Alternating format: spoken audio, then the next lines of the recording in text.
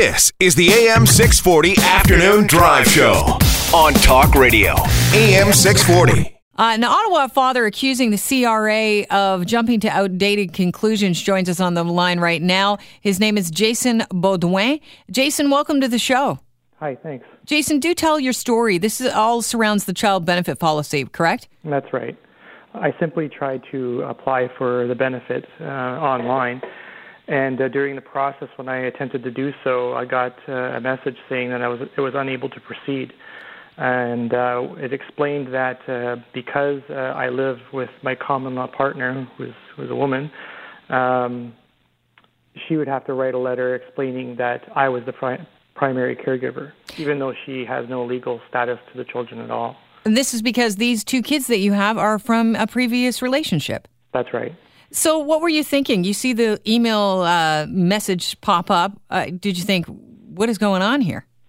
Well, I was a bit annoyed, to be honest, because I just was annoyed because I had to do extra work just to do what other people can do automatically, just online. I had to write a letter or get a letter signed by her explaining that I was a primary caregiver. I had to clarify my marital status and provide other documentation to proceed. How long did that take you? Well, I'm still not done. I mean, I filed all the paperwork. I also had to fill out a different form, which I didn't mention, but I filled out another form, got her to sign that, got her to sign both letters. What's the other form, if I could be so bold as to ask? I don't remember what it's called. It was the jump through the hoop form. Yeah, I guess you can say that. Okay. Yeah.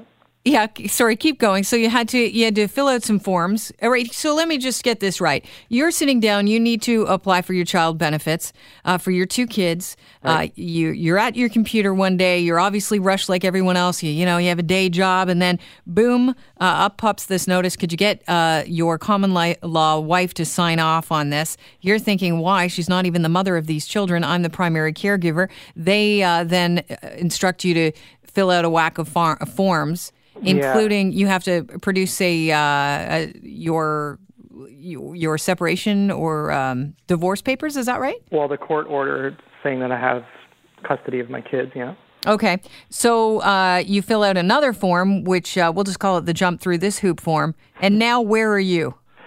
Okay. Well, I sent all that off last Friday, and I'm still waiting to hear back. So the process has taken you around how long? Well.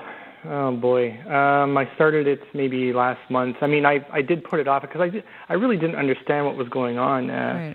I had to explain that to my common law wife, and I explained to her after I learned what I had to do.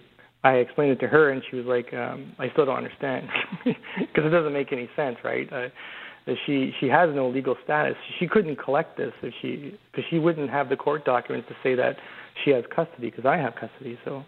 A couple of experts in economics say that, what's going on right now is the CRA still assumes that the woman of the house is the primary caregiver. Historically, it's been the rule. And when it comes to time to receive a baby bonus, that they pay that directly to moms. Evidence shows that more of the money will be spent on things to directly benefit the kids if it goes to the mom, because the mom is typically doing the shopping. So they tend to default to that policy, and this makes a lot of sense. What exactly do you do as a primary caregiver for your kids? Me personally, I mean, I do everything. I mean, I shop for them. I make their lunches. I make suppers. I get them ready for bed. I make sure they're clean. I get them ready for school in the morning. I do everything. I mean, don't get me wrong. She definitely helps out. She supports me, and she's a great support system. But I do the bulk of the work for sure. I mean, for sure, like as I should, because I mean, why would I suddenly default to her just because she's living here? I wouldn't say, okay, well, now it's your responsibility. Sure. No, that doesn't happen. I don't know anybody who does that, by the way. So the CRA is playing directly into gender roles and stereotypes. Exactly, and that's what's so insulting about this. Like, I'm insulted because I want to be the primary caregiver. I like being a dad, and I want to be seen as a good dad and someone who's doing what he should be doing in order to support his kids. I mean, I'm not just a paycheck, right? So I don't want anybody to assume that I'm automatically giving that role over to my common law partner simply because she's a woman. So what would you like to see happen here? Well, maybe a gender-neutral policy. How about it goes to the person who's earning the less amount of money? That could make sense. Or how about it's split between both parents, 50-50? I don't know.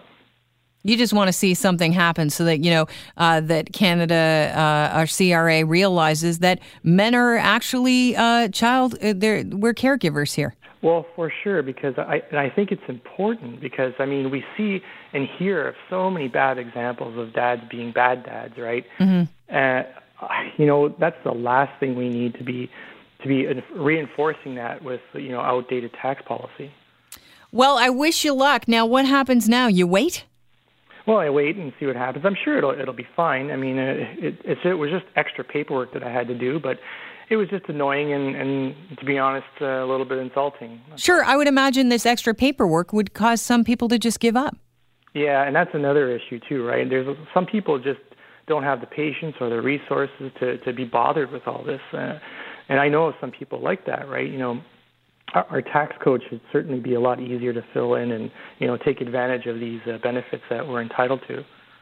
Well, I appreciate you giving us some time to talk about your story, and I wish you luck. It's a headache. Everybody who has to jump through this hoop and that hoop feels for you, and hopefully this gets rectified soon. And I like that you brought it up and, brought it to the media because I think it is time to, the CRA and everybody rethink the fact that, in some ways we are still living in the past. It's not just the woman that's the caregiver now. Agreed. Appreciate your time. Have yourself a great day, Jason. Okay, bye-bye. Jason Bedouin is from Ottawa. He's a father that is accusing the Canadian Revenue Agency of basically jumping to outdated conclusions when it automatically decided that his common law wife should receive the child benefits for his two sons from a previous relationship. Why? Because she's a woman. Hello. The AM 640 Afternoon Drive Show. Listen live. Weekday afternoons from 4 till 7 on AM 640. Or download the app at 640toronto.com.